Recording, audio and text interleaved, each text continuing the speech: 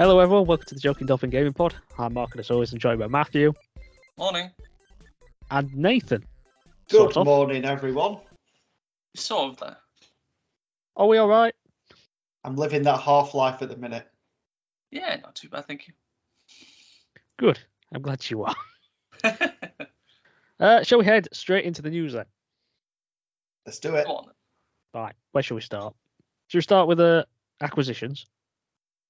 Ooh, more Or acquisitions. companies selling things? So it's been announced that Embracer Group has bought a series of studios from Square Enix. Mm. So it's 3 studios, isn't it? So it's Crystal Dynamics, Eidos Montreal, and Square Enix Montreal. So now they own IPs including Tomb Raider, Deus Ex, Legacy of Kain, and Thief at a cost of $300 million. It seems fairly cheap to me. Yeah.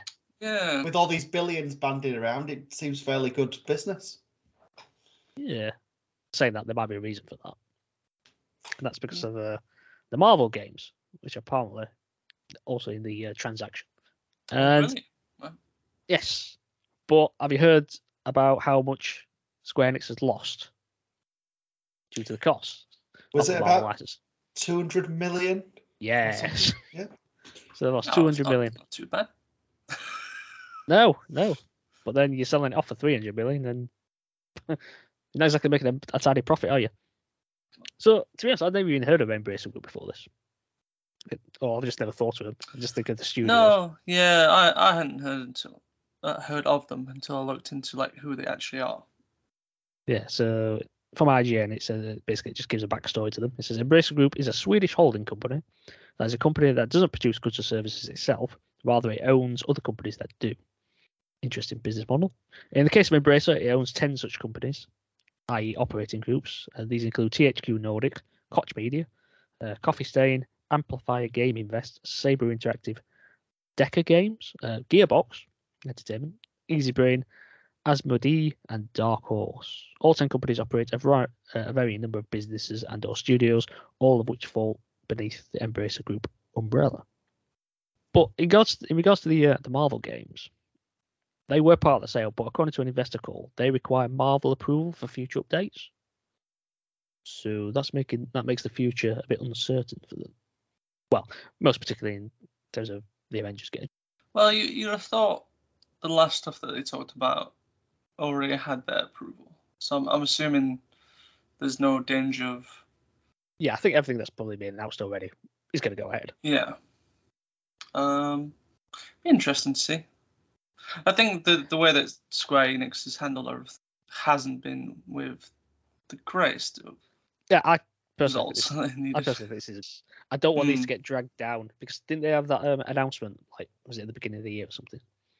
All about the blockchain and the cloud and NFTs well, and all there's that. Yeah, there's all that stuff. And I don't want it to drag, which is a pretty good IPs, into all that. So sell them off to people who might actually take care of them. Does this mean the announcement that a new Tomb Raider was being made? Do you think that would still go through? Yeah, the Tomb Raider is still happening. Yeah, it's just going to be under this. Fair enough. So essentially, it's Square Enix getting rid of their Western studios, by the looks of it, so they can focus on their Japanese market with all this nonsense we just spoken about. Did they say that they also got Deus Ex? Yes, they've got Deus Ex. They've sold that, but they have retained. So they have retained for overseas studios. They will continue to publish the Just Cause series, Outriders, and Life is Strange. Well, yeah, that makes sense because Just Cause was with the Avalanche Studios, which I don't think was part of the sale. Correct. Yeah. Who are also they're busy making the new Harry Potter game. What ones was there as well? It's good to see that they're keeping Life is Strange because they've always done really well with that IP, in my opinion. Should we move on to something else? Yeah, we can move on. Should we talk a little bit about Activision again, shall we? Is it good news? Not really.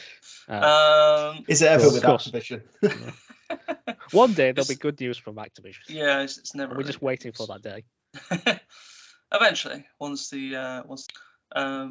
So, with Activision, the latest is that the monthly active users for Activision games have fell by a third over the past 12 months.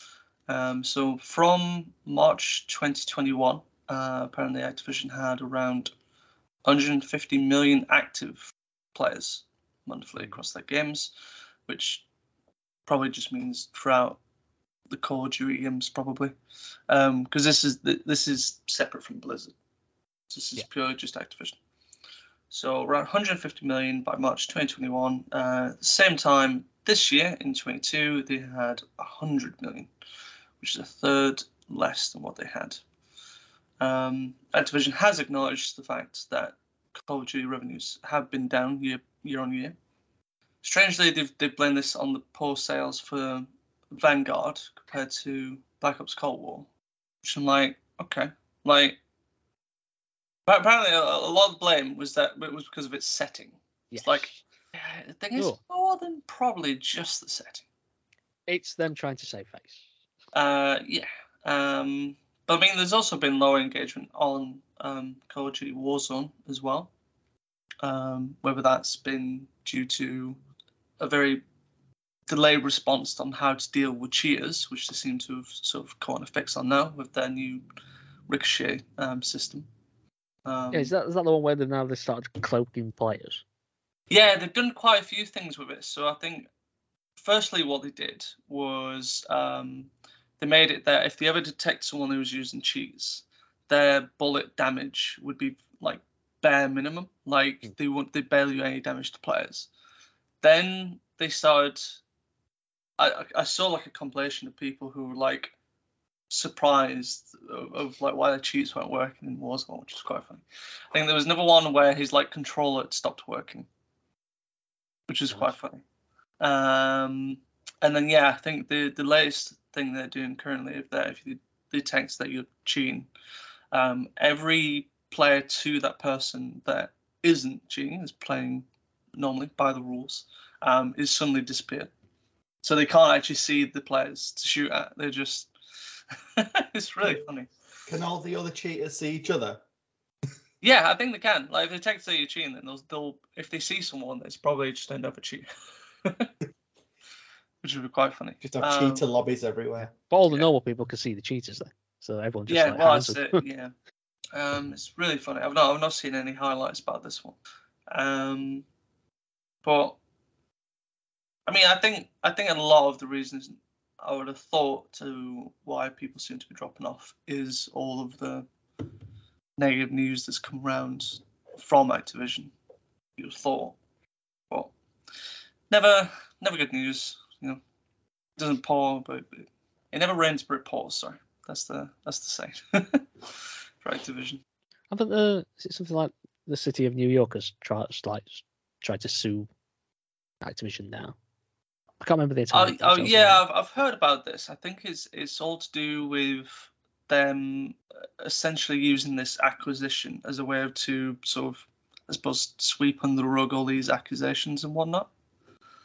Yeah, and they've come out and just sued them for it. Yeah, I think they're trying to go after Bobby Kotick. Good. So they should. Right, got some PlayStation news. So for Push Square, this is a freshly hired engineer at PlayStation has revealed the existence of a game preservation division. So Garrett Fredley took to social media to announce his new role, making mention of his new department at the platform holder. Today is my first day as a senior build engineer for PlayStation, working as one of their initial hires for the newly created preservation team. He explains that preserving games was his initial passion and that he's glad to be moving to this role, having gained experience elsewhere. Let's go and ensure our industry's history isn't forgotten. And of course, because they've got this new PS Plus, people are thinking, is it going to factor into that? But we don't actually know whether it's for restoring all games to run on PS5 and PS4, or whether it's like recovering code and assets and things like that, and like storing them. What do you think? I mean, I'm not going to get my hopes up, to be quite honest, because I know what a game is like now at the moment. Yeah, I think this coming out, everyone's going to think it's going to be like the utopia. We'll have access to every PS1, PS2, PS3, PS4, PSP, PS Vita, Yeah. everything that we could ever want, but in reality, that's probably not going to be the case. But Yeah. I mean, it's good to see that they are looking back and they are trying to preserve the games. It's a lot better than Nintendo have been doing recently, in them shutting their old stores down and the virtual consoles and whatnot. So Yeah. I mean, it's a step in the right direction, is it? But I think we just need to see what happens with that, because I'm not expecting great things. In the short term, put it that way. But following on from that, it appears PlayStation is also looking to hire an acquisitions manager. And I quote from the job advert: "Is responsible for identifying inorganic growth opportunities through acquisitions, investments, or joint venture." Wasn't there a rumour that maybe they were going after Square Enix? Could do. I could certainly I see their wouldn't be games on excited there. about that. One day I'll get you to play Final Fantasy. Well, back in the day, I tried Final Fantasy VII, and I wasn't keen. Oh, you can try the new one now. It was free. I did claim it. So maybe one day. Who knows? I think he'll play Fortnite before that happens, which is never. I think I'd rather play Final Fantasy before. See, I've got a chance. Marginally. But I would. I've marginally got a chance. What do we think about the FIFA 22 cross-play? Well, we've got to get it in clubs, haven't they? Well, yeah. Well, yeah, do that first, and then I might be excited. So yeah, for people who don't know, FIFA's now introduced. They're doing a test for crossplay between different platforms. Yeah, I was intrigued that they had Stadia on the list. So they're testing crossplay for PS5, Xbox Series X and S, and Stadia. So I might have to dust the old Stadia off and see if I can play on The that. 15 people still on it. Oh, that's a bit generous.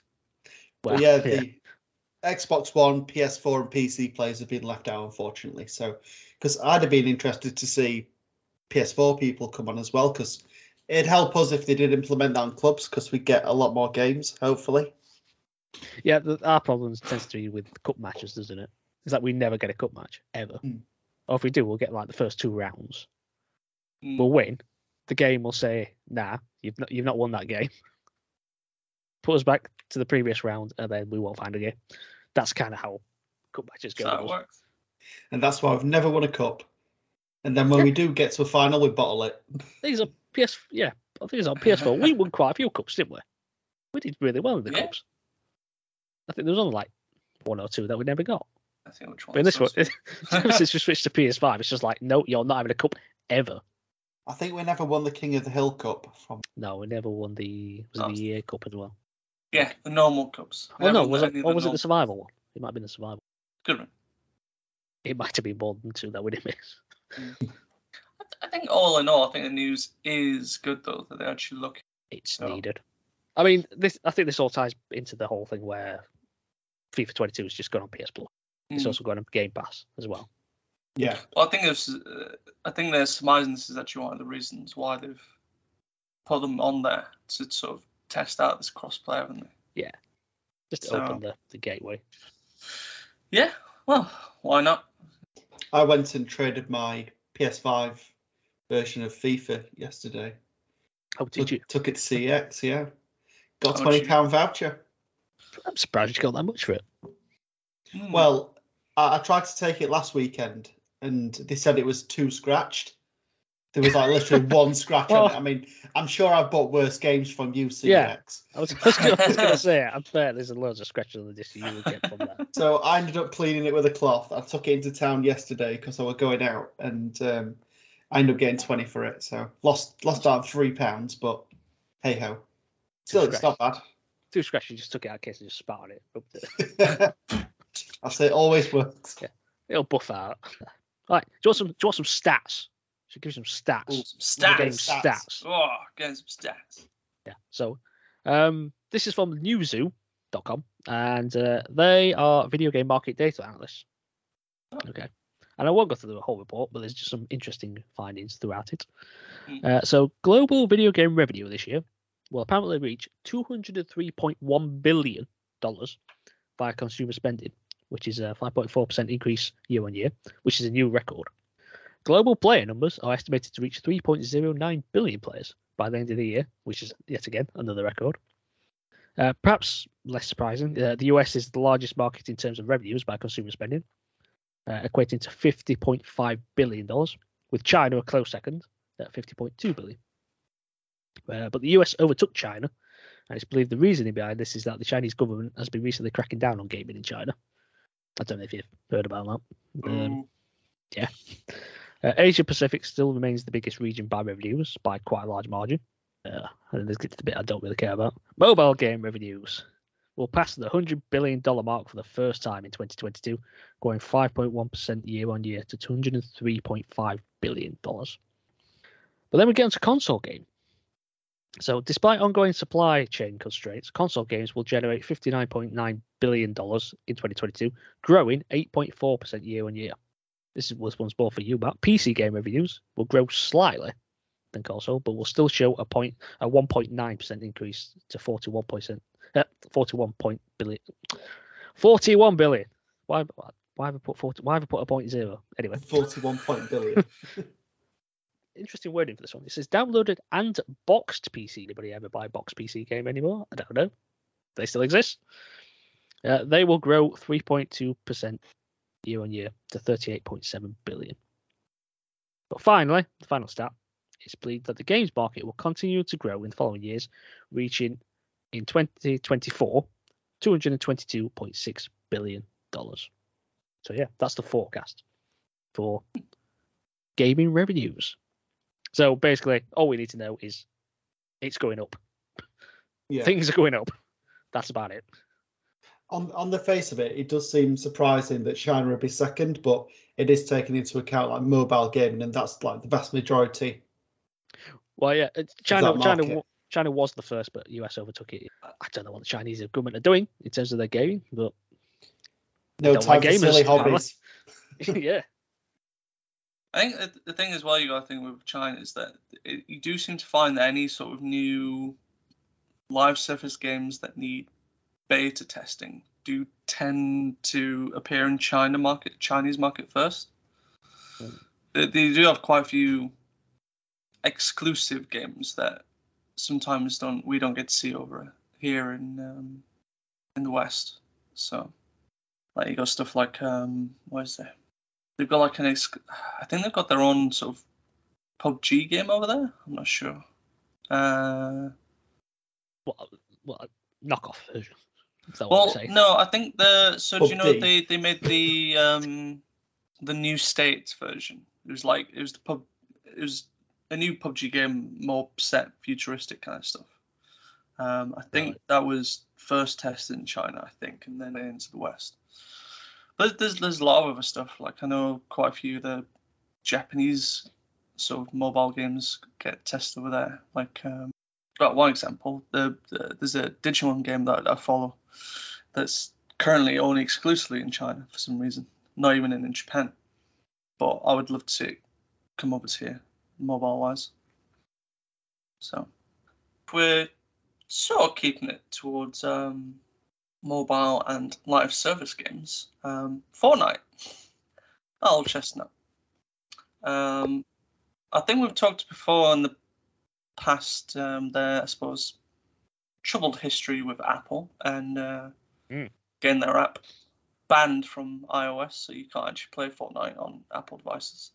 Well, Epic, being the sneaky buggers that they are, have actually found a way to put Fortnite on iOS without actually going through Apple. So the Xbox Cloud gaming service, which you can play on Windows PC, Android devices, iOS devices, and all that stuff, have got Fortnite onto their subscription now. So you can actually now stream playing Fortnite on iOS if you wanted to, just to rub it into Apple's faces. I mean, I don't know. Is this an actual loophole? I don't know. Or are they flouting the rules? I don't know. Well, yeah, this is what I was thinking. Like, is Apple going to be like, no, This is a bit sus. Yeah. Let's not, shall we? because like you actually don't need a subscription to actually play it either. You could literally just put Xbox Live Cloud app on your phone, and just happily play Fortnite if you wanted to. So it's a bit like it's questionable. It's questionable, isn't it? I mean, I can see what they've done. And I think Fortnite was eventually going to be on Xbox Cloud Gaming, but can Apple do anything about this? I don't think so, because it's so like. I feel like they can't, can they? Because it's technically on a different app. It's not through them. It's through Microsoft. All I'm going to say is a bit of a minefield. It is, yeah. It's a bit of a cluster F. But I mean, if you want to play Fortnite on your Apple devices, you can do now. Yeah, get it while you can before it all kicks off. Yeah. Before Apple get wind of what's happening. Actually, I'll give you a couple of announcements. Ooh. So, we recently had the news that unfortunately E3 is not happening. No physical or digital event. Mm-hmm. But a few people have come out and actually announced shows that would fill that gap. Yeah. So Xbox and Bethesda have announced they're going to have a showcase. And that's going to take place on Sunday, June the 12th. And that will be at 10 a.m. Pacific time, which will be 6 p.m. UK time. And this will feature amazing titles coming from Xbox Game Studios, Bethesda, and our partners around the world. Anything you guys want to see from that in particular? Anything? Just before we go into what we want to see, one thing I did notice is that you can watch it on YouTube, Twitch, Facebook, and TikTok. So I'm going to be watching that on TikTok, I think. Why? Why? I'd like to see if they've actually done anything with that Perfect Dark. Yeah. Because it's been a while, and there's been some troubled things that's happened that we know about. So, I'll tell you what I want to see. I want to see more about this Indiana Jones game. Ooh, I might see something on that. Yeah, I want to see more Starfield. I'm looking forward to that. Yeah, would like to see more on Starfield. What is that all about? And above all else, there's one game that we do need out of this showcase. Next Forza. Nope, another Skyrim. Yeah. Well, they've already mentioned 6, 7 there at some point, so I think we've still got quite a few years to go before. Skyrim, Smart Fridge. Yeah, that's it. It's coming. Believe it. Skyrim on your Apple Watch. Well, if Apple will let you. I'm sure they would. But there was another announcement. So it was announced that Summer Games Fest is returning. What a surprise. So Jeff Keighley and all that. So this will take place on Thursday the 9th of June. So a few days before that Xbox One. And this will take place at 11 a.m. Pacific time, 2 p.m. Eastern time, and again for us, 6 p.m. GMT. But this is interesting. They've teamed up with IMAX to bring this and the Game Awards to cinemas. Just saying, we've got an IMAX here in Sheffield. Just saying. I'd be interested in seeing that. Get in here. I think I could get to Cineworld in enough time. Yeah. That's interesting. It's seriously on the up if he's managed to rope IMAX into it. I'll have to see. Keep an eye out for some tickets and see if they do show it at our local Cineworld. So what do you think he's going to show off? Is it going to be his big game? It's a big game. Or is it going to be a big shock? Probably Kojima's next game. It's probably got to around that time, hasn't it? Where you might. I feel like, yeah. And if something's going to be announced for Kojima, it's going to be. It's going to be through. Yeah, it's going to be through Jeff, isn't it? Yeah, his best mate. Yeah. Which I always find to be like a bit of a one-sided friendship. Like, one-sided, yeah.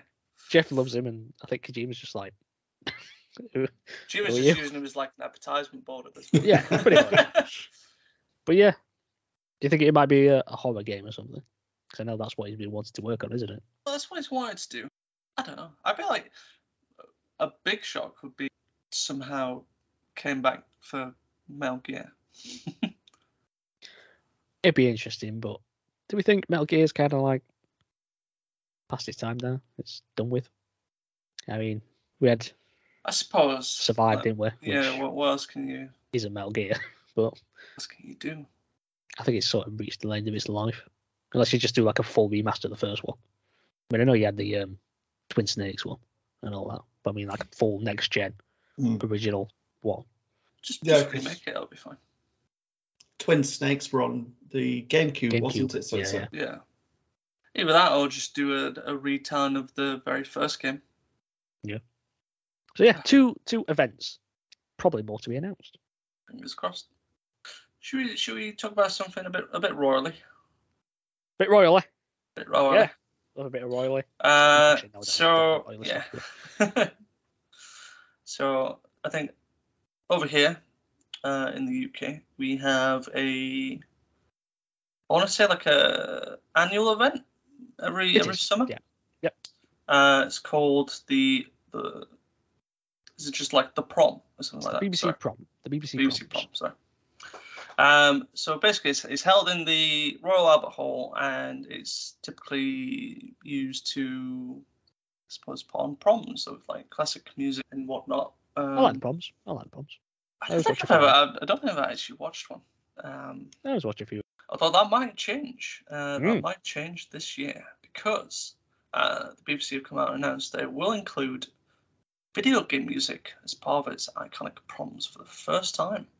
So I think they've announced that Prom 21 is the one it will be. It will take place on August 1st. And it's been titled Gaming Prom from 8-bit to Infinity. So it's going to be performed by the Royal Philharmonic Orchestra. I may have said that. Yep. Philharmonic. I assumed I said that wrong. Philharmonic. I read it as it said. It's apparently going to be conducted by Robert Ames. Is the last name? Yep. Apparently, he's previously done proms on pioneers of sound and sci-fi film music. So the pieces that have been confirmed so far for that prom is going to be excerpts from Shadow of the Colossus, which is apparently going to last 8 minutes. Kingdom Hearts, which is going to be 4 minutes. We've got one song from Dear Esther, which is called I've Begun My Sense, which is going to last 4 minutes. And probably the least expecting thing I would see on this list, funnily enough, is going to be a suite of songs from Battlefield. Sorry, sweet. I failed English. A suite of songs from Battlefield. Yeah. Well, now that one will go down. I mean, I do think Battlefield does have some pretty decent music. To be honest, it might be one of the few things good in it. I don't know. Yeah. I mean, it's got its own theme song. I don't know. Hilda Gooderdottir, who did the part of the score for that. She's done movie scores before, and she's actually pretty good. So I won't be surprised if it is. But more will be announced. They're the only things that have been announced so those far. have only been the. It will take place Monday, the 1st of August. But it will be broadcast on BBC 4 on Friday, the 5th of August. Okay. So keep an eye out for that. Tickets for it as well for the show is going on sale on May the 21st at 9 a.m. So if you did want to go to it, that's the day that you need to bookmark. I'm actually interested to see what they actually do for this. When the Wii came out, Nintendo Wii, I should say, there was a one-of-a-kind golden version that was made. I don't remember this. You know. Yeah. So it was actually given. It was supposedly made for the Queen. So is it? Let me get this straight. It's just a plastic. No, one painted gold. It's a 24-karat gold Nintendo Wii. Seriously? Yeah. Okay. Apparently so. Carry on. So it was created by THQ as a stunt. Actually launch a sort of a collection of mini games that was called Big Family Games, apparently.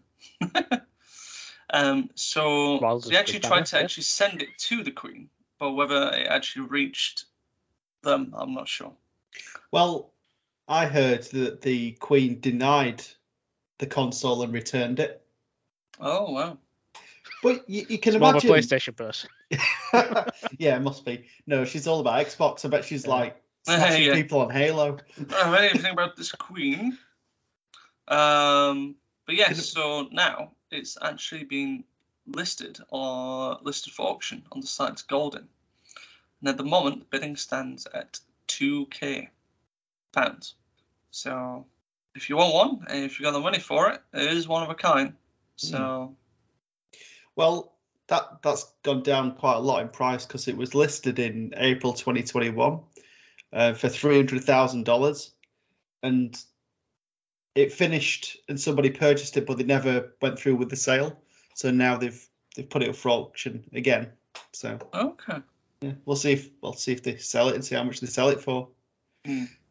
But I can just imagine Lizzie playing Wii Sports, bit of tennis. Sure, gosh, yeah. Can't get ready for Wimbledon. That's why she's lasted so long. All the exercise from it. Yeah, That's it. Doing a yoga on the Wii Fit board. Well, it very much matches her through. I'm just looking at an image of it now. Honestly, to be fair, actually, it does look quite nice.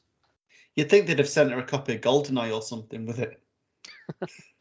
I mean, you can't get more British, can you? So. You'd thought that'd be the reason why they would make it, not for this. Just have like Pierce Brosnan go and deliver it to her or something. Sally should have opened up to London in 2012. Should have been mission to like get the golden Wii back from vandals. I mean, to be honest, the family game does look crap. So I'm not surprised she sent it back. Yeah. I've just been like, you know what, I'll keep the console, but you can have the game back. I'm not really that bothered. She opened up and just went, what is this tat? I've got enough gold. More like, what is this tat? Excellent impression there, Dave. Yeah, that's my Queen impression. That's just how the Queen sounds. Not the singer. Not Freddie Mercury. But shall we continue with the expensive things? Oh, okay. So we turn to Square Enix. So there's been a Final Fantasy VI statue.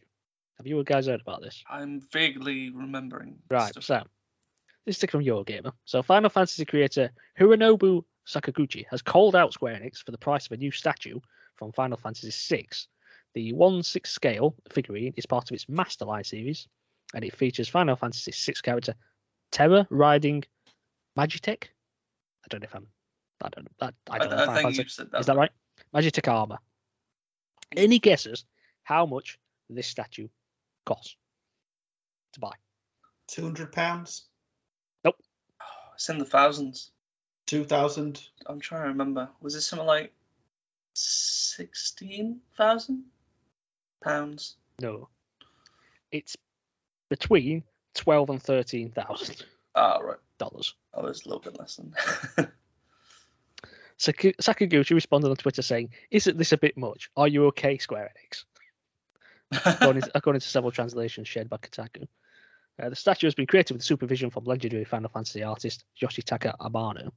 The sheer existence of it and the presence that it commands is very impressive, he said in a promotional video. It's as if a fictional world has become a reality. You'll understand exactly what I'm saying once you see it in person. I hope you have the chance to do it one day. Not a chance at that price, is it? I don't know, yeah. Let me borrow $13,000 and maybe I will see. Yeah, I've just checked out back at Sofa. It's fine. Yeah. But it's limited to 600 pieces. So if you want one, get in there quick if you've got 12, 13 grand to chuck away. It does look like an impressive statue, though. But it's just I've seen pictures of it, like, detailed, and it does look really good.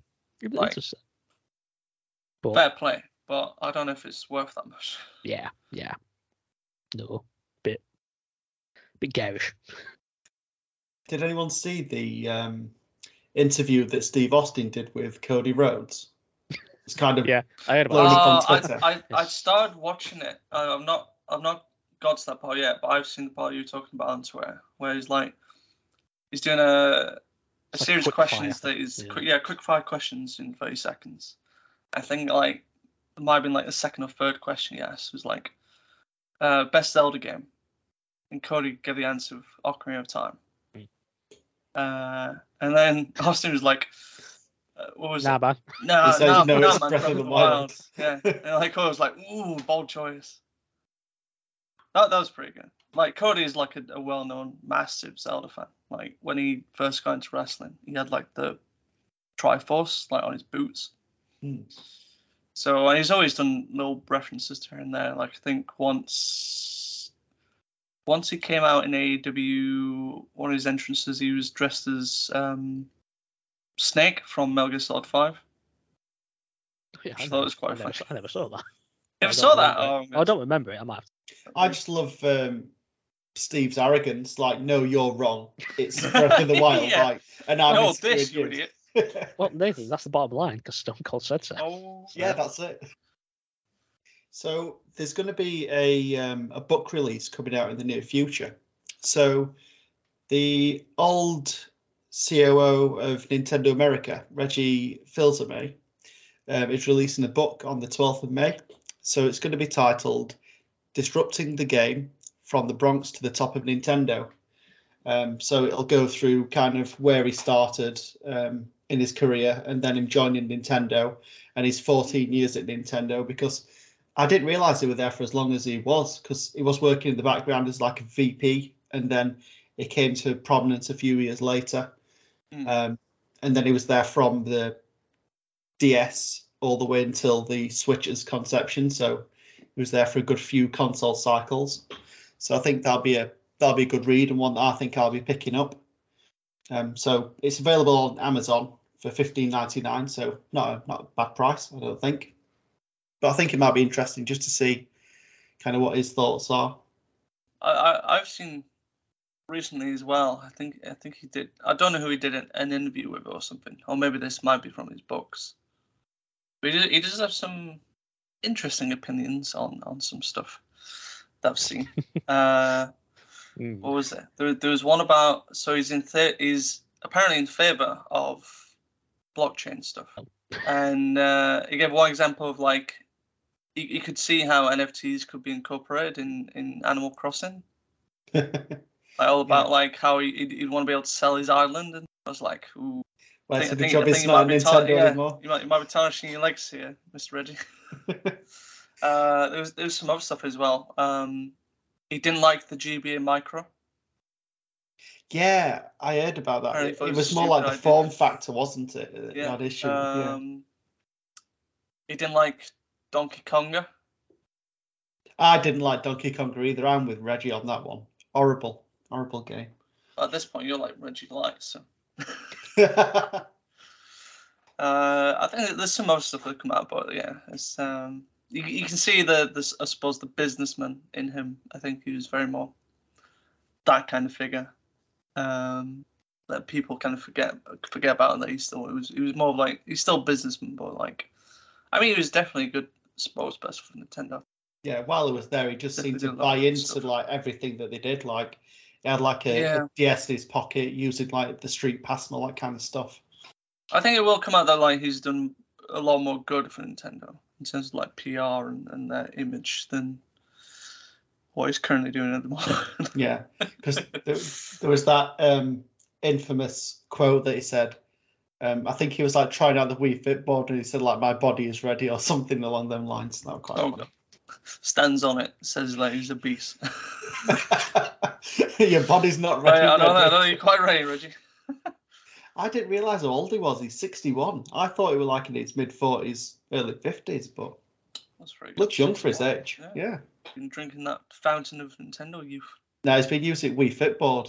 That's what's keeping him young. Yeah. Keeps himself fit. There's announced the Super Mario film has been delayed. It's now been delayed to the 7th of April 2023 in the US and the 28th of April in Japan. No date that I saw for us peons. Yeah, they don't care about us. Yeah, we're not getting it. Yeah, we're just not getting it, that's it. I really don't know what to think about this film. I need a trailer. I need something, because like the voice cast is not giving me hope. But we'll see. Maybe they're redoing it all like they did with Sonic. Not even seen it yet, and they're already redoing it. Don't like it. Do it again. We're doing like test audience, and that's his all. His nose is too small. He's got no tash. That's what it is. It's probably got no tash. Yeah. That's probably the big thing. He's not Italian.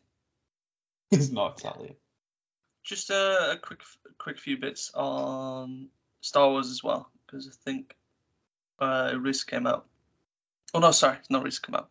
It's been reported that the next Jedi Fallen Order game is going to be new gen only, so it won't be made for previous gen. So this comes from VentureBeat reporter Jeff Grubb on his Premium Giant Bomb show, Grubb Snacks. So it's come out and said Star Wars Jedi 2 is going to be new gen only, whereas PS5, Xbox Series X and S, and then of course PC. One of the reasons that they're going to be able to do that is because it's not coming out until 2023. This game is for sure now not coming out until 2023. So maybe it could have come out maybe towards the tail end of 2022, perhaps. Yeah.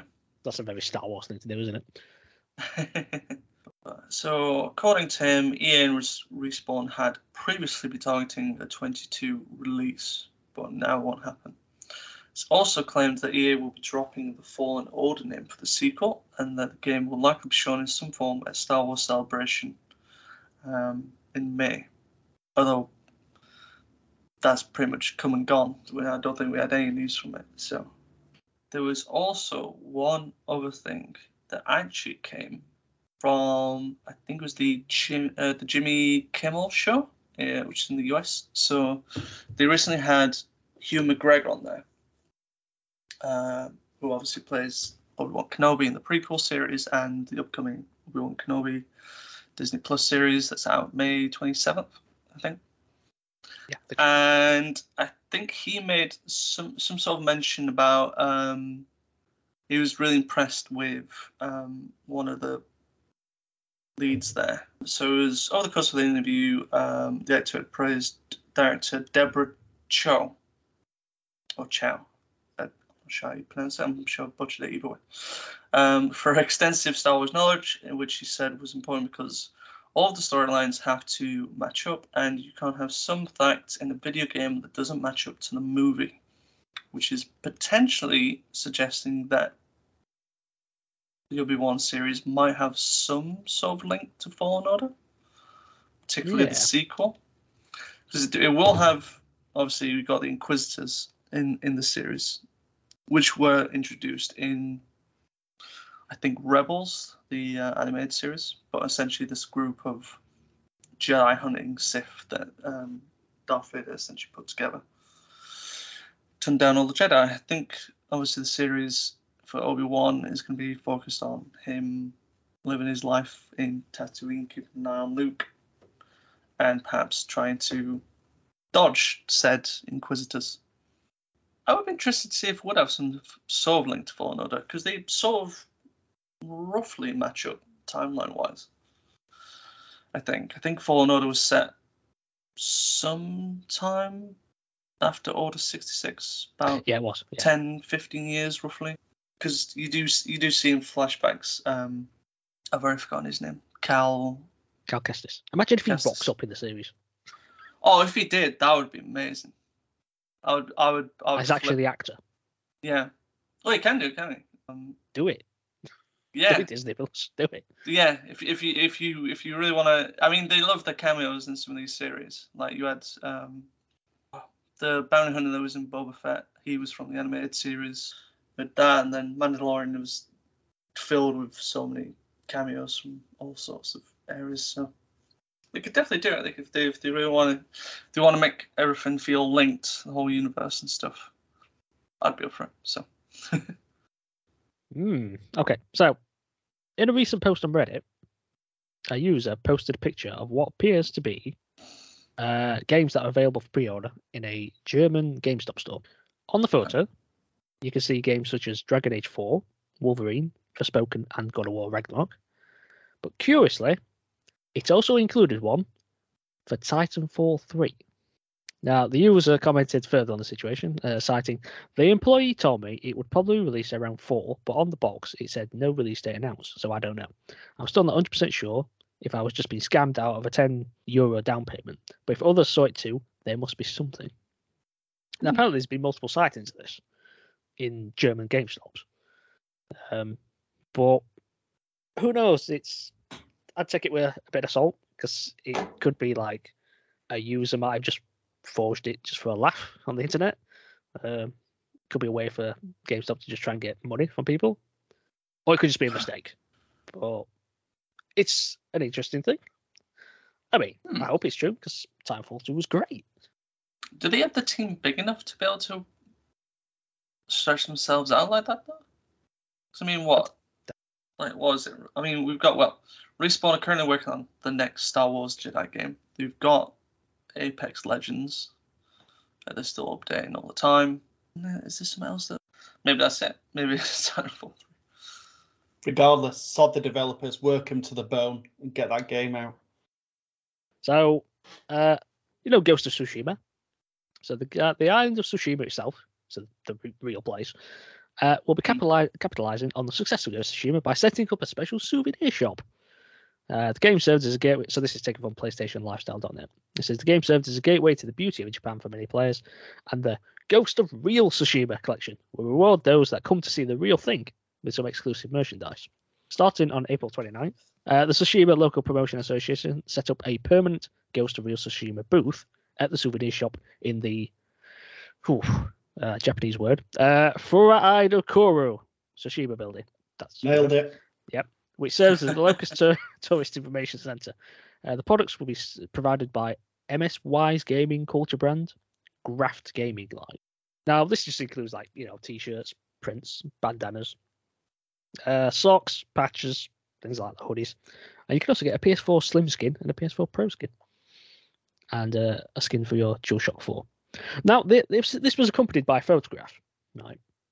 And it doesn't actually mention these in the wording, but just looking at the photo, it looks like there's also a scarf and scissors, as well as what looks like a knife and switchblades, which is interesting. I mean, the scissors would be perfect for Matt because he loves carrying a pair of scissors around. All right. Does it? Well, I'm glad you said he don't carry a switchblade around. But yeah, true. But yeah, it's just a nice little thing. I'd like to go there now. Tsushima. I'm just looking into how much tickets are now. Oh yeah, Dolphins on tour. Yeah, we can get there from £780. £780. That's bargain. That'd be insane. Like if they set up like a boat to get there that looked like the Hond style boat, so it looks like you're invading. And they just got fire arrows flying at you. It's all part of the experience. Yeah. You've got to work to get to this gift shop. You've actually got to fight samurais when you get to the beach. That's what the weapons are for. You get to the shop, get your switchblades and your scissors. And that's it for the news. Shall we move on to what we currently play? Yeah. No, I'm joking. No. Let's do it. No. Okay. Fine. We can just end the pod there if you want. If you enjoyed listening to us, please consider tuning in next time. Sorry. Matthew, do you want to start us off?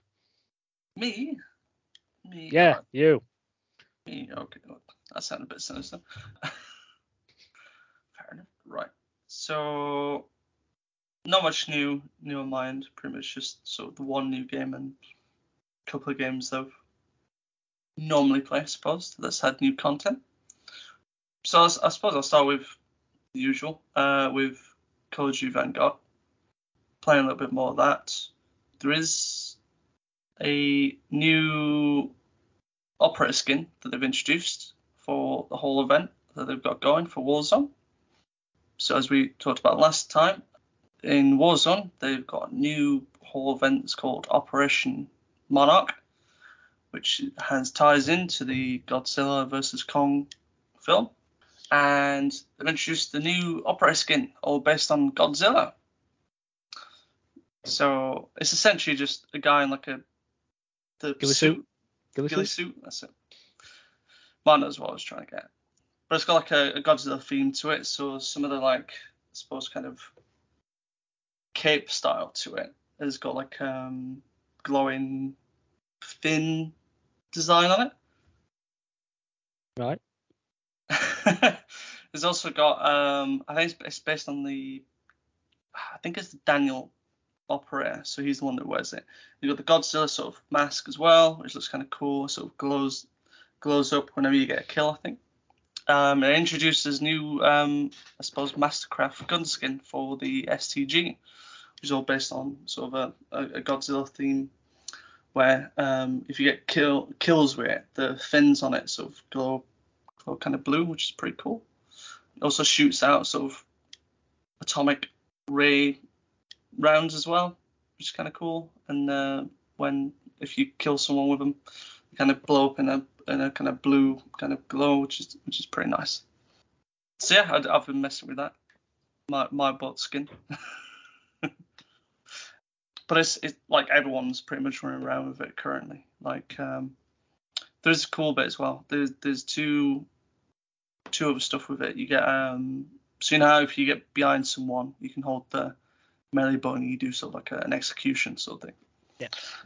There's a Godzilla theme one where the guy turns around and you like breathe the atomic breath in his face and you just stamp on him as he goes to the ground. Which is very themed. And then you've also got the sort of like the MVP highlights as well, where there's a Godzilla themed one where so there's 3 people who can be the MVP, and you vote on who can be it, and they normally have like a little animation with them. So there's a Godzilla one where there's like a tiny soldier like looks up at your character who's massive, and he just like stomps on the little guy, which is quite funny.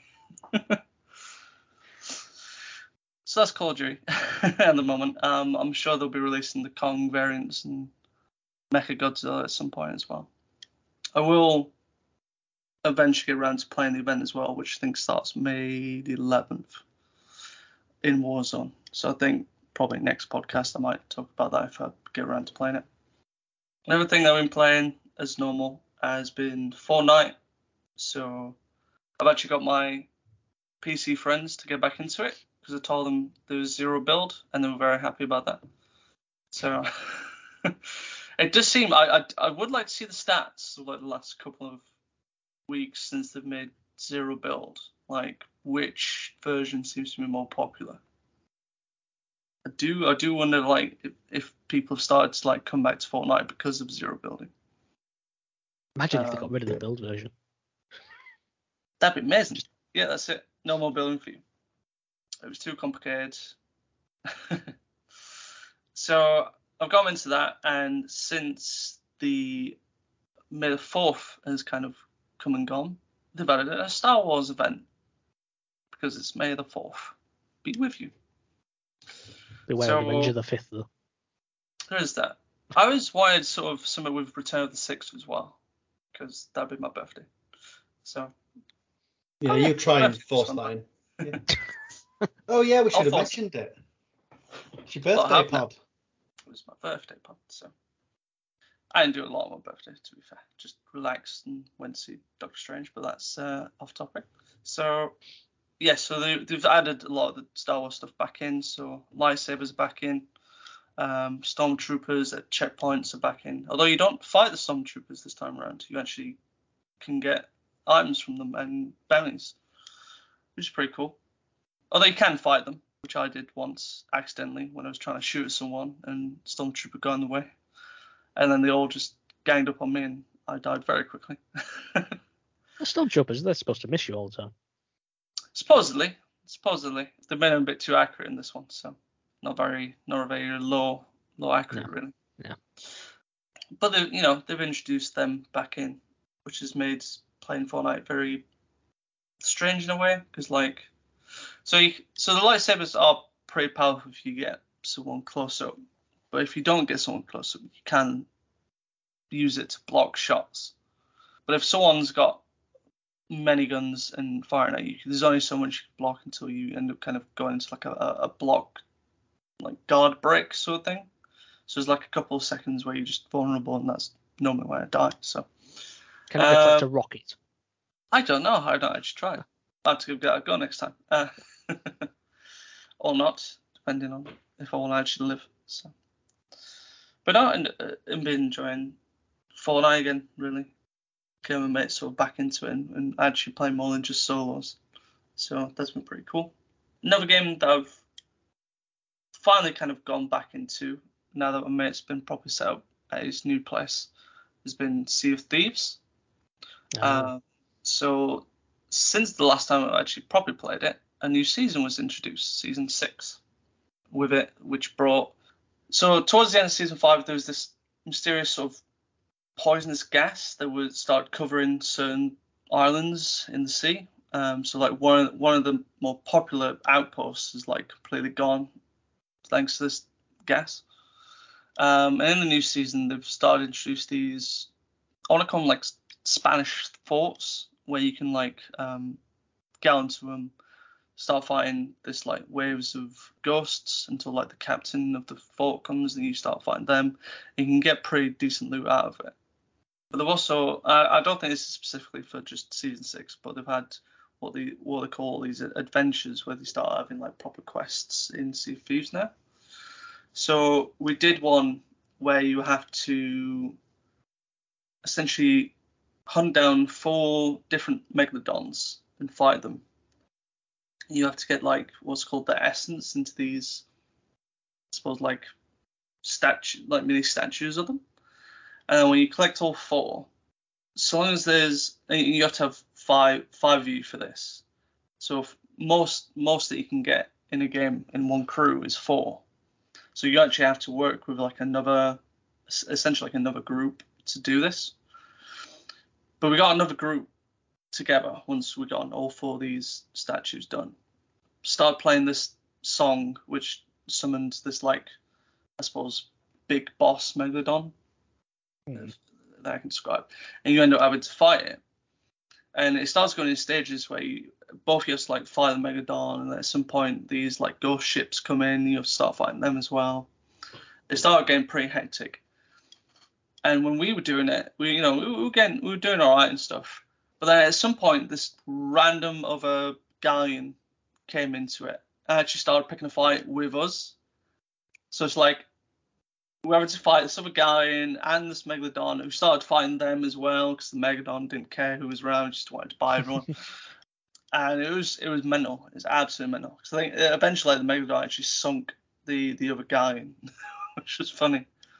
But we ended up beating it anyway and got some pretty decent rewards out of it. So that was good. I think they're going to be introducing like the next part of the adventure in a couple of weeks. So until then, I'm just sort of working on getting the other companies sort of leveled up to level 50. Like I've got the Order of Souls finally up to level 50. I think I'm like level 47 for the merchants and 44 for the gold hoarders. So I'm close. Eventually getting there. So like when you get to level 50 with all those, you unlock the pirate legend stats. Like you become a pirate legend, you unlock this extra area in taverns where you can do missions for these legend pirates or whatnot. So I'm just working to get that eventually. And one of my mates has got it, so just came through that really for Sea of Thieves. So do more of that. And then the only other game that I've been playing, which is a new one, it's come out recently, has been Nintendo Switch Sports. So this is a sequel to the Wii Sports selection of games. So we had Wii Sports for the Nintendo Wii, and you had Wii Sports Resort for the Wii U, and now they've made a new one for Switch. Really enjoying my time with it, actually. I've been struggling to like put it down to maybe the decrement of my right elbow and arm. So there's 6 sports in this one. So go from one by one. There's volleyball, which you have to play with 3 others. You can play. I think you can play Switch sports locally with other people.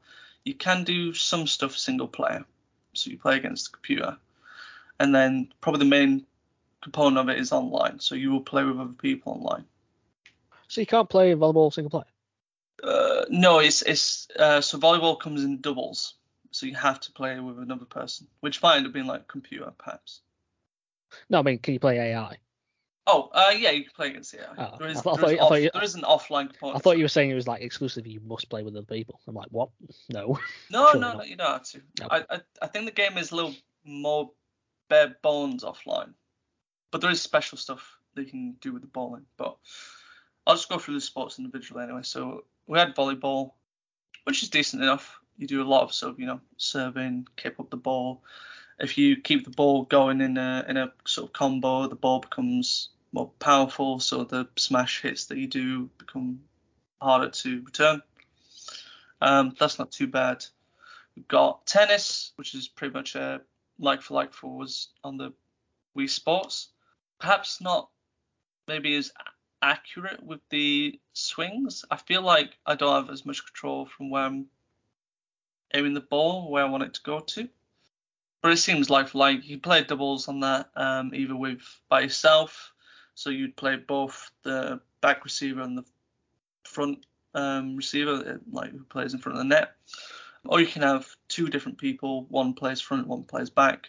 I've had a couple of games online, but I've been like that.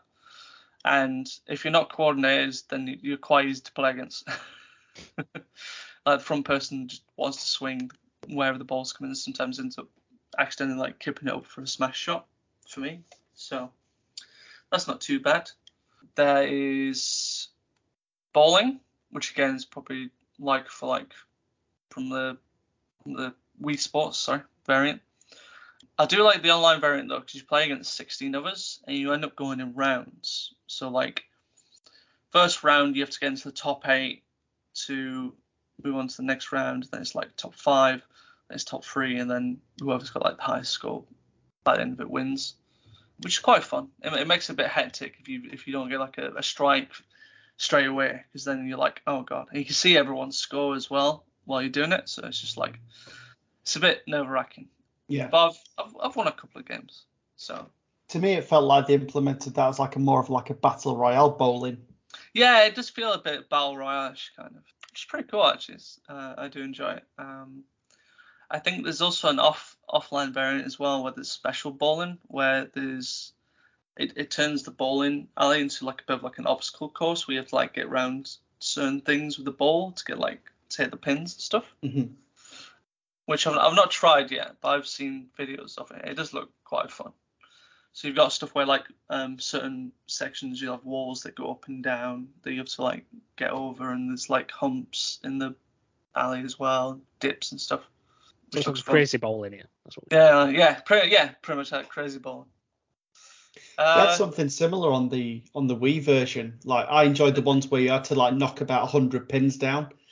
They were fun. I heard about this, yeah. I don't know if they got something like that, but I'd have to look properly to see if they've got that. They've got one game, which I forget what it's actually called, and I've not actually tried it outside of just sort of playing the computer.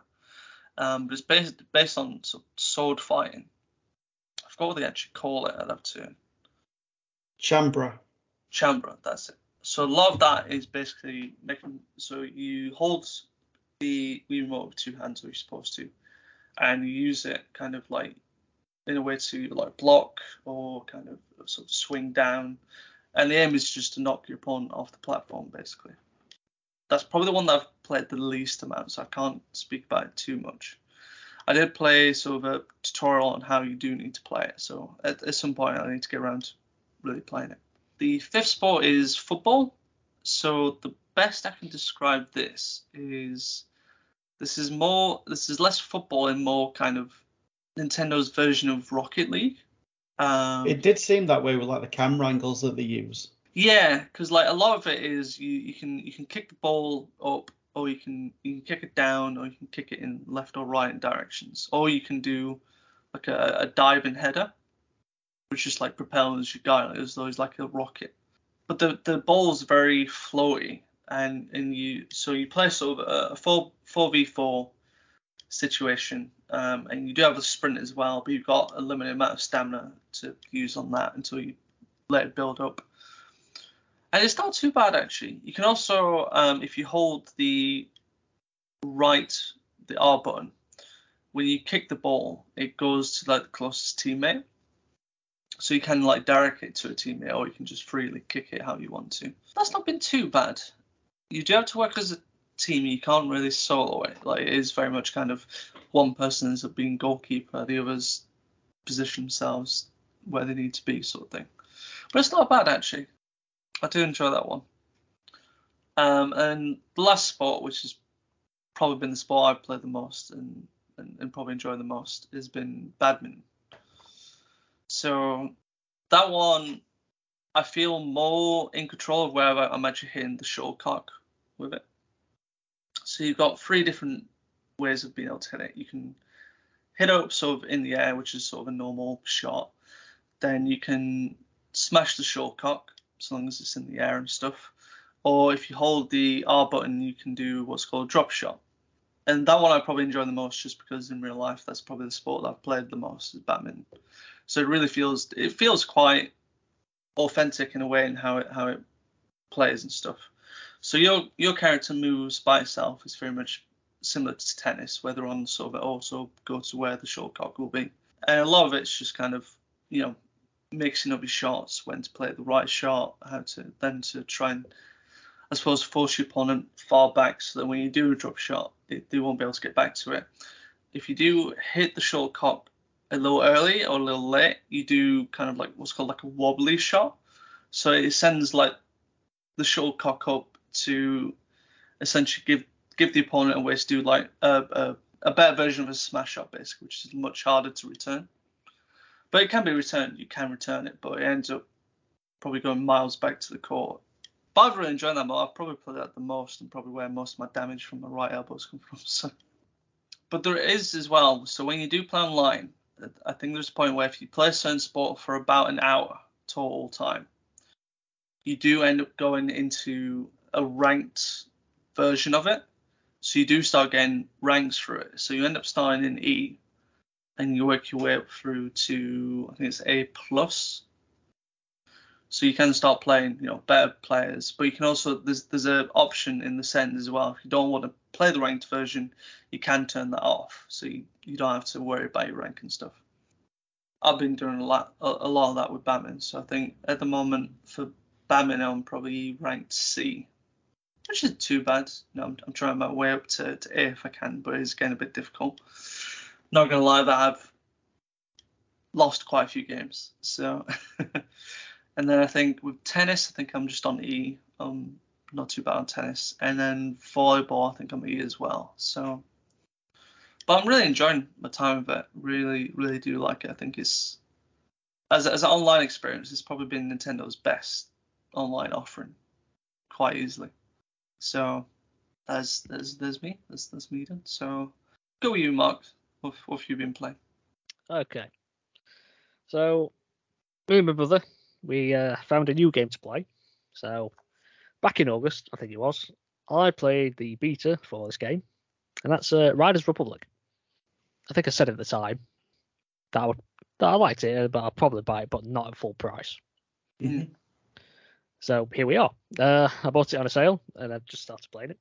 So now, if anyone's played Ubisoft's other winter sports game, which is Steep, you'll probably know what sort of thing to expect from this. So it's a multi-sports, extreme sport game, and you progress through different careers with different sports. So the characters it introduces you to teach you the ropes at the start are as annoying as I remember them from the beta. They're just overbearing. It's because they talk like you're the next big thing and you're the new king of extreme sports, even though by that point you've done absolutely nothing to warrant that title at all. So you do a series of races, and then eventually the world opens up to you. So they start with cycling, do downhill races, and completing them rewards you with cash and stars. And stars are like the main source of progression for your character. So it's these that help unlock other sports. The more stars you get, the more the other sports you'll unlock, the more races open up. Now, I don't know how many there is in total, but there's sports that include like skiing, snowboarding, rocket wingsuiting. Wingsuiting? Is that it? I don't know. Rocket, what's it called? I don't know. Rocket wingy. I think that's what it's called. I don't know. Paramotoring as well. And you've got a snowmobile as well, which is pleasant to ride around on. So you have this big open world. It's set in like a US national park. There's different terrains, so forest, desert, snow, etc. Go wherever you want. And there's races dotted around. And obviously you earn stars from these. There's a central hub called the Riders Ridge. And that's where you find things like the store, you train, do your social stuff and that kind of thing. It's all a big social thing. that's what the game is. I mean, that's what Steam was. It's just they just chuck a load of people into a massive environment, go play. That's basically what it is. So one of the big events that they have is a thing called the Mass Race. Now I did do these in the beta. So in this, it puts you and 63 other players into one race, and you're thrown together, and it's competing against it in a number of different sporting disciplines. So you might start with cycling in the race, and then like you'll jump in the air, and you'll become like a rocket shooter, and then you'll come on land, and you'll be on skis or something. Now, I had some server issues with that in the beta, but they seem to have been fixed on this. I never had any issues because there were moments where I'd spawn at the top of the race, and then everyone else just suddenly disappeared. And I was just so lonely on my own. I was like, okay. But those races are utter chaos because there's just everyone's colliding. Yeah. The collision is mental. So it's just like this massive humanity. You just end up flying into trees, into barriers because you can't see where you're going. You just follow everyone, hoping they're going the right direction, and then inevitably, a lot of people aren't. And I'm always following the wrong people. Yeah. So you earn cash in your races, and these can be used to buy, outfits, things like that, and stuff to customize your character. The economy, you'll probably be unsurprised to learn, is not great, and things are far too expensive for what they are. Of course, they're there to push the microtransactions because Ubisoft. Not come across any graphical issues either, because on the beta, I think I remember telling you about where there's a moment where I was sinking through the road. And I started bouncing back up and down again. It was very bizarre. I've not come across anything quite like that, down to the depths of hell. But I might try and seek that road out again, see if that being fixed. But no, it's fun. It's a social game, it's not something I'd play alone, or as I say, full price. But it's interesting to just go on and mess about with someone. But yeah, the only other thing I've jumped onto is it's Ubisoft again, but it's a game I've not played in a long time, and that is Rainbow Six Siege. Now, I've said before that I found it a bit clunky, the way it plays, and the engine I find a bit slow. But there was a free PS5 upgrade that came out a while ago, and now I've got my my other internal hard drive thingamabob. I thought, well, I'll reinstall it. I've got the space for it now. I'll give it a try. So I went on the training ground bit because I'm not going to jump into multiplayer because I'm not psychotic. Because I'll get my ass handed to me. But yeah, I jumped into the training grounds, and it put me on a game, and it randomly puts me into a map with an objective. It put me on the Hereford base map. I don't know if either of you know it, but and in the game was the game mode was elimination. So my aim was to infiltrate this building and eliminate 22 enemies. Okay, which sounded daunting, I have to say, but it's better than those protect the hostage ones, which I absolutely can't stand, and they always end up going pear-shaped. But I remember this game being pretty brutal and unforgiving. Anybody who's played it probably knows, especially if you're doing it if you're lone wolf in it, like I was, trying to do it yourself. It's not a cakewalk. I mean, you can't charge in like a Call of Duty, or you'll be dead before you know it. So I started off outside this building, right, and it's chucking it down with rain, and I was like, I'm going to be clinical and professional about this. So on Call of Duty, I have my triggers flipped. So, of course, the first thing I did was, like an absolute Burke, was accidentally throw a frag grenade. Because that's what L1 is.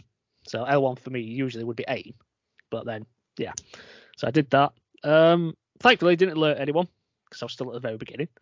But you live and learn. But I insisted never walking or running. I just creeped around. And I remembered you could rappel up buildings, right? So I went up to the building, threw the hook up, and I couldn't decipher what the symbols on screen that came up with. So I threw the hook up, pulled it back down, threw it up, pulled it back down, threw it back up, pulled it back down. I don't know why I did that 3 times, but I don't know why I did it expecting different results, but there you go. I figured it out, got on top of this awning thing, and then tried to climb up to the roof. So I thought, right, I'm going to be really sneaky and clever, and I'm going to try and find a way through the roof into the building. Find the terrorists. There's no way to get into the building from the roof. So that failed. So I had to rappel back down the building, and then I found myself, I was upside down, which I didn't remember was a thing. And then I heard the enemies inside shouting about. I thought, oh no, they heard me. Are they just going to shoot through the window at me? But so I quickly made my descent to the ground, got back. I had to walk around the building, and I found a ladder going into the basement. So here we are going into the lion's den. And now you have this little robot thing. I mean, if you play, you probably know what I'm talking about. You have this robot that you throw down, and you can send it around to spy on people where they are. So I chucked it in, sent it wandering, and it went under a door, and I went through a series of rooms, and I found an enemy, and I'm like, right, you swine, I'm coming for you. So before I had the chance, he saw me, robot, so I just started legging it with the robot, and then he starts chasing it, of course. So I'm running around like this box in the middle of the room with this robot, and he's just running around with me. So it was like a Benny Hill sketch, you know. But he managed to destroy my robot. But I thought, right, okay, I'm just going to have to go in there, just try and kill him myself. So I start sneaking around, and knowing that there's actually 22 enemies in there, trying all gunning for you, I forgot just how tense the game can actually feel. It's genuinely quite nerve-wracking. I mean, one wrong move and it could be curtains for you. I found myself, as I was playing it, I actually found myself talking to myself as I was playing it, which was weird. Just like, check your corners, Mark. You know, watch for tripwires, Mark. Let's put the breach charge on that door, Mark. I went really sneaky about it. It's like every door I went through, I used I peeked around the corner. They have this peek mechanism where you can turn your gun sideways, and I think the idea is that you're not exposing your body if there's an enemy around the corner, things like that. So I was doing that around every corner, like being really slow about it. So slow and steady. It wasn't pretty, but you know what? I only went and did it. 22 enemies slain. SAS Master Mark here reigns supreme. Impressive. Yeah. Well, to be honest, I don't think I've ever completed a level successfully before on my own. So I'll take that as a victory. Fair enough. Well, in terms of how it plays, I think it plays better than it certainly did on the PS4 version. It might have been the frame rate. I don't know. Maybe that was just what improved it a lot. But it felt pretty decent to play. I'd quite like to have a team game on it. I think we should jump off. I think we've got it, haven't we? So because we played it, I think we went through a phase of playing it at one point. Yeah, we did. I think when the first time it went on sale, we did. But you know, it's all right. But I still don't trust myself playing against other people. It's I just know I just be wrecked instantly. Oh yeah. Like I just walk straight through a doorway. I'll probably blow myself up on a tripwire or something, or that'd be my trick, actually, Mark. Yeah, because you'll just run straight in there, won't you? Yeah. No, I'll just shot through the window or something. I don't know. But no, it was all right. It was all right. Maybe I'll try it again. But yeah, that's what I've been playing. So, Nathan, what you doing? I'll go. Firstly, I'll just show you something that I bought. You probably already know what I'm going to show you, but anyway.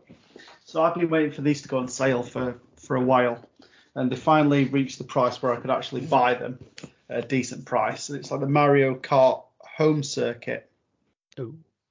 Or Live Home Circuit. So basically, with these, what you can do is it's Mario Kart but in real life. So the car's got a camera on, and you set up a series of markers like in your house, and then you got to drive through them to complete a circuit. So your home basically becomes a Mario Kart track. So I've not broken into this yet or played it, but I'm looking forward to playing it. So I'll let you know how it is, and once it's set up, and I'll take some pictures so you can see what it's actually like. But yeah, so I got the Mario and the Luigi one, so that me and Lisa could play it together. So yeah, that's that. So I got my first platinum. Oh wow! Ooh. With the most difficult game you could ever imagine. It took I'm sure it is. It took hours of grueling passion with this particular game. Really passion. Okay. No, there's no passion involved. It were absolutely terrible. But so I played a game called My Name is Mayo 2. I don't know why, but I'll give you the premise to me purchasing this game. I woke up at about 12:30 or 1 o'clock in the morning, and I went on Hot UK Deals and saw that it was on sale for 69 pence. And I was like, oh, what's this? I like mayo. It looks interesting. You like mayo? I like Sure. mayo. And I found in reading about it that it's an easy platinum and that you could do it within about an hour. But it's so mind numbing. So anyway, I ended up buying it. 69 pence. Nice. And the next day I installed it and I started playing. How can I explain what this game is? It's a time sink. That's what it is. You basically spend the vast majority of the game with a picture of a mayo jar that you click 10,000 times. There is some sort of story to this. So there's little mini games that you play. Pretty much all of them include clicking this mayo jar. They just change the picture of the mayo jar. There was one mini game in there that was fairly nearly fun. It was nearly fun. It was a Flappy Bird version of this mayo jar. So basically, the Flappy Bird was the mayo jar, and you had to click, and so it jumped through these buildings. So that was the closest thing to gameplay that I ever got to. But yeah, I got the platinum in the end. I did my 10,000 clicks, and my arm killed. I had to like swap fingers, swap arms, just so that I didn't get like RSI. But was it worth it? I feel that answers that, then, doesn't it? I feel dirty now. This was my first platinum. Do you know what? I was before you ever mentioned that to us, I thought if there's one game that it'd be perfect to platinum, it would be that. But I never said it to you because I thought I don't want to encourage you. To be quite honest. Didn't need to. And then you sent that to us, and I'm like, he's done it. He's only gone and bloody done it. Yeah. Without any prompting. But yeah. But yeah, that's done. So I've got that monkey off my back. Yeah. And that's it. I might buy My Name is Mayo and get that platinum as well. No, I'm not going to do that. No. So that's that done. The next game that I've been playing, a game that I could actually play is like Matt. I went and got Nintendo Switch Sports. So yeah, I've not played all the games yet. So I've played so far tennis, badminton, and bowling. So I've not played any of the other games. I think, like Matt said, the controls aren't as good as they were on the Wii. And one thing I would have liked for them to do is the Wii had a sensor. So it might have been nice for them to package a sensor in there that attached to your Switch via USB, and then maybe had like a plug-in for the Switch remote to like plug into like a mold of a Wii remote or something, to give you that nostalgia, and to give it a little bit more functionality in terms of actually perceiving like what kind of hits you're trying to make. Because I think it's the same, like you just hit it and you don't feel like you've got too much control over where the ball's going. So, but I ended up winning my few games of tennis that I did have. I don't think I played against anybody. So that was good. I played bowling, really, really enjoyed that. When they first started loading like the lobby and all the people, I was like, what the heck's going on here? I just want a round of bowling on my own.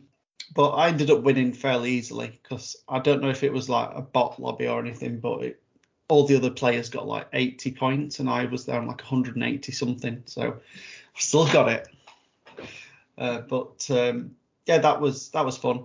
One thing to note, what you can do now is you can kind of communicate within the lobby. So if you're like taking a good shot, you can like put like a happy face on there, or a sad face if it's not gone so well. So there's like a little bit of communication there.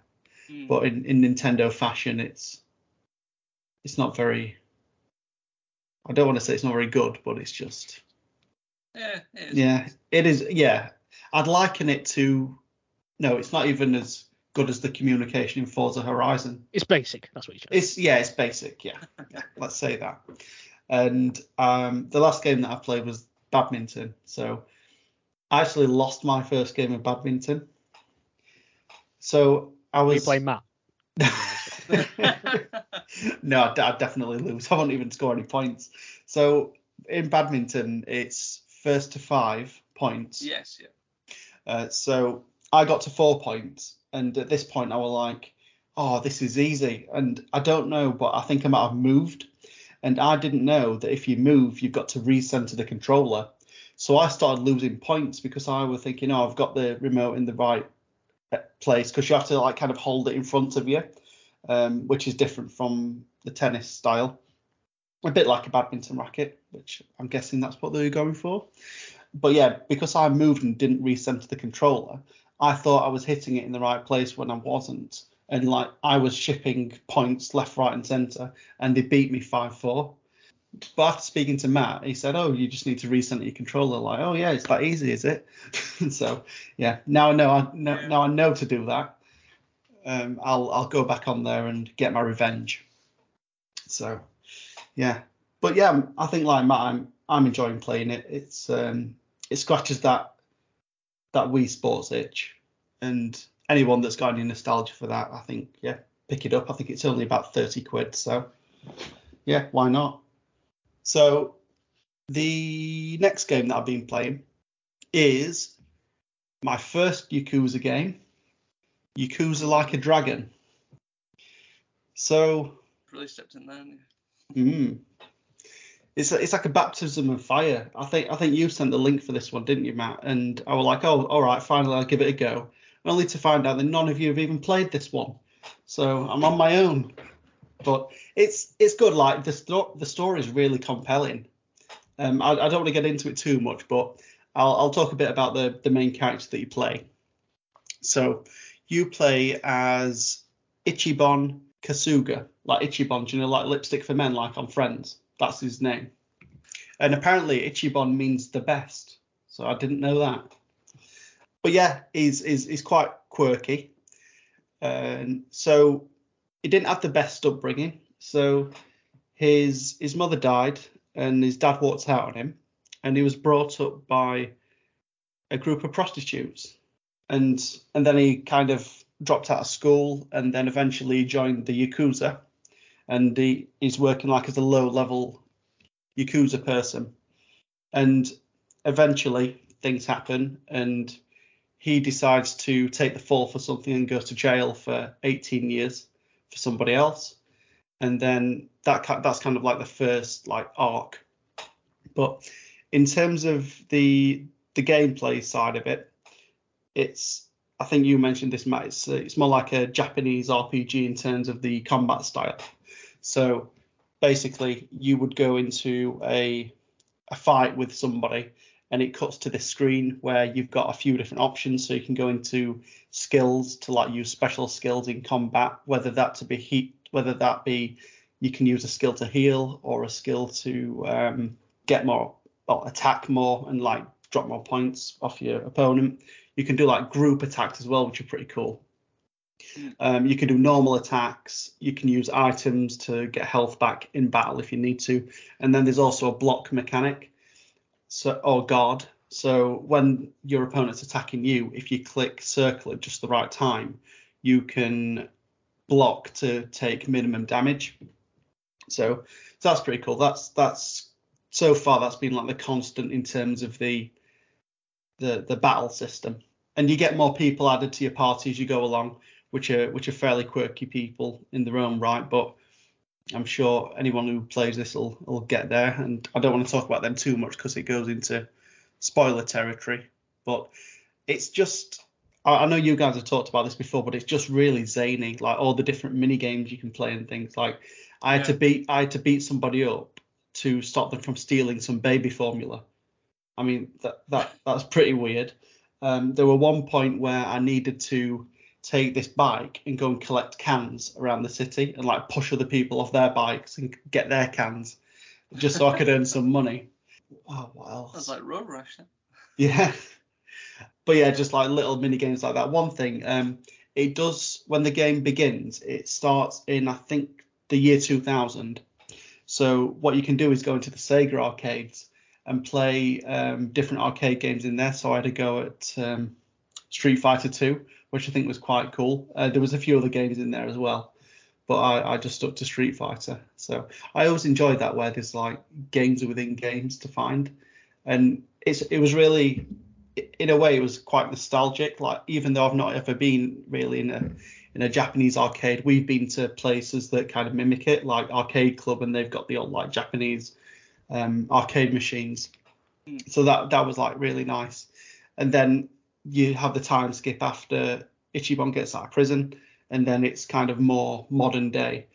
But one thing it made me think about is when you go to prison and basically you don't have any contact with the outside world, what it's like for people coming out. Because when Ichiban came out, it was like, what's this thing that people are holding and using, because he'd never seen a smartphone before. So that kind of shocked me. I was like, what must it be like for these people? But anyway, that was just one thing that I picked up on. But yeah, in terms of the game, it's like really fun. The story's really gripping, and yeah, I'm about 8 hours in so far. I'm in the third arc. I'm not sure how many there are, but yeah, I mean, I know the combat's different from other Yakuza games, but I'd definitely say, because you guys love the franchise anyway, I'd say, yeah, buy it, pick it up, and give it a go. I think even you might like it, Mark, in terms of the combat. Well, I like the Yakuza games in general, so yeah, I'll probably give it. Because they're all zany moves. So there's this one guy with me, and he's a hobo, and what he can do, he's got a move where he throws pigeon seed, and pigeons come and attack your enemies, which is quite funny. He's got this other one where he's an alcoholic as well, so he'll get his lighter out and like blow alcohol to make like a flamethrower and stuff like that. So yeah, that's really cool. Yeah, sounds confusing. Yeah. But yeah, I'm enjoying it. I can't wait to get through this and then start playing some of the others. To be honest, I'll definitely pick the collection up on the PS4 at some point. So the last game that I've played is Kirby's Pinball Land. So for this game, I've had the box for years and never the game. I don't know why, but recently I decided, let's put a game in that box. So I ended up buying it. Okay. I think it must be from like a lot of games that I bought from somebody a few years ago, and they didn't have the game. So and I just bought the box from them. Okay. But yeah, anyway. So it's just a fun little game for the pinball game for the Game Boy. It doesn't work like normal levels. So when you play the pinball game, there's kind of 4 areas that you can get to, and then you get to the next level after that. So what you've got to do is get the pinball to the next stage in the pinball like machine thing, and you've got to like battle enemies and get the ball into a certain place so you can get to the next stage. But yeah, to be honest, it's fairly basic, but it's fun. It's just pinball, really, and that's all I can say about it. Black and white pinball with Kirby. So yeah, that's what I've been playing. Okay. Shall we move on to a question then? Yeah, why not? So the question is, what is a game you continually return to, excluding live service and yearly releases? Quite a loaded question there. Shall I begin? Yeah, why not? Okay. So I could reel off a list, because there's quite a few, but maybe I'll talk about some in a bit as honourable mentions. But there is one I've chosen. If anybody who knows me, might be quite obvious. But my choice, of course, is Tony Hawk's Pro Skater 1 and 2. So basically, the original versions were like basically my childhood. My brother and I spent so many hours together on it. It was just some of the like most fun I've ever had in gaming, really. And every time I put the new remaster on, it's like being transported back to like the late 90s and the early 2000s. He just took everything great about those original games and enhanced them perfectly for a modern audience. Like the challenges, the new boards, new skaters, things like that. But it didn't compromise on its quality, and it didn't destroy the legacy of the original. So you've still got, things like the music. It's just like just to have that music back. The graphics, really good. Because I've like been back on like the original, and it's a bit blocky to be expected. But they've just done so well, and it feels the same. That's what I like. It still feels. It doesn't feel like such a diversion from it. Also, I just think skating's cool. Never learned to do it, which is a regret. But virtually, I can skate to my heart's desire. But what's great about it is that I can enjoy playing it on my own as well as playing it, with my brother or playing it with a group with you guys, because we've played it occasionally, haven't we? Yeah. And it's got like slightly competitive elements to it, but it's not like rage inducing like FIFA, for example. So it's a game you could easily just go on, relax. We should go back on it sometime, I think. I think after we've had a hard night of playing FIFA and it's not gone well, as it normally does, we just jump on Tony Hawk's. I think what we should do is skip the hard night of FIFA and just do Tony Hawk's. Yeah, I'd be down for that. But that's my choice. Go on, Matt. What's yours? So when I was thinking about this question, one game sort of immediately popped into my head. I think similar for Mark as well. Eventually, a couple of us sort of came to mind as well. But I think if I was just to choose sort of one that I can easily slip back into, no trouble, no every sort of quirk of the game, no, everything that I need to know about the game and how I play it, and I can still enjoy it every single time I go back to it. My choice would be Resident Evil 4. Yeah. So I think I've been playing this game ever since it came out on GameCube.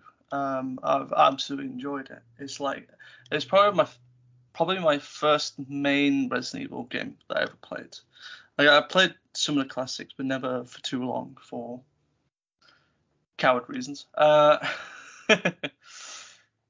this one, it's just like it. I don't know how to really describe it properly, but it's just such an easy game for me to be able to go back into. The story I really enjoy. The characters can be very funny when they want to, especially the line of like your right hand comes off. I think that's in context is very funny. But it's just such an easy game to go back into, and then also having the Mercenaries game mode in it as well, where it's all about kind of building up a high score, killing as many enemies as quickly as possible, and trying to get like high scores, and then unlocking all sort of costumes and weapons you can get from there as well. I just absolutely enjoy it. So every time it's come out on like a new console, or maybe it's come out on PC, every time they re-release it, I seem to always pick it up and just delve straight back into it. I think at some point I do want to mod my PC version with the HD project that came out that really ups all the graphics. Like every piece of graphics in that game's upped to like 4K quality. So I really want to sort of do that at some point, and then if I ever get Oculus Quest, or if it ever comes out on PSVR 2, I'd like to jump back into the VR version of Resident Evil 4 and just experience that game all over again in a new way. So I absolutely love it and adore Resident Evil 4, and I can easily go back into it every year, pretty much. So what about you, Nathan? So mine is, I'll just get into it. It's Crazy Taxi for me. So without fail, probably for the last 8 years, I've played it at least once a month.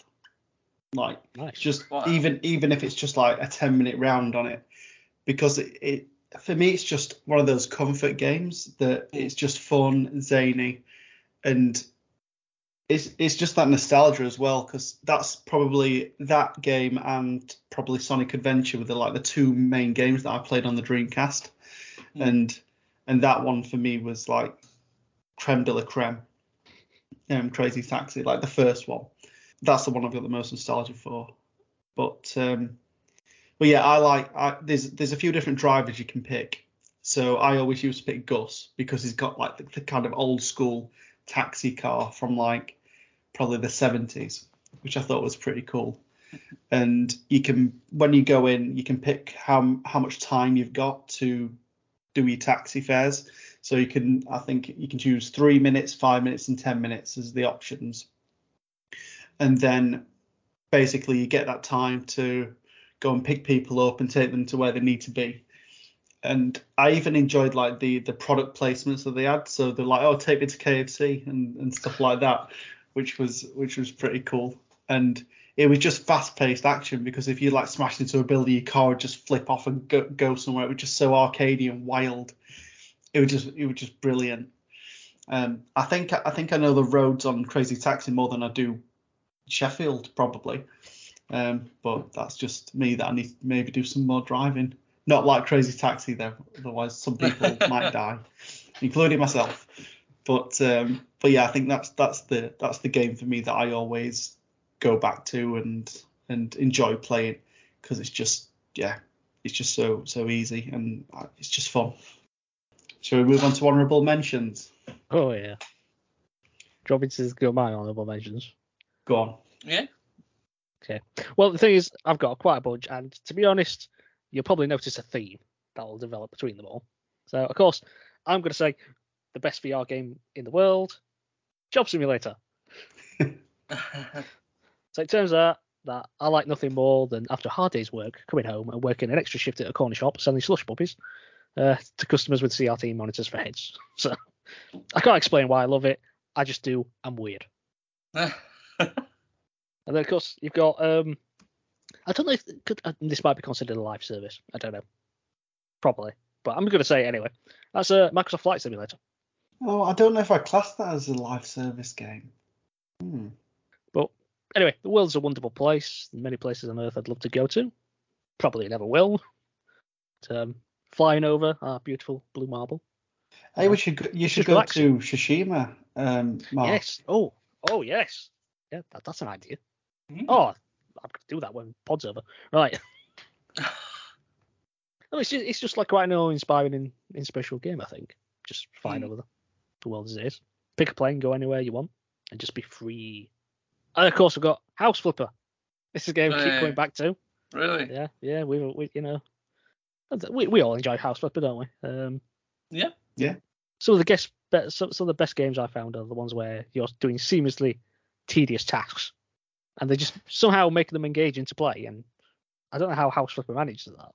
DIY is one of those things. It's just don't want to do it, but sometimes you have to do it. But it just makes you enjoy it.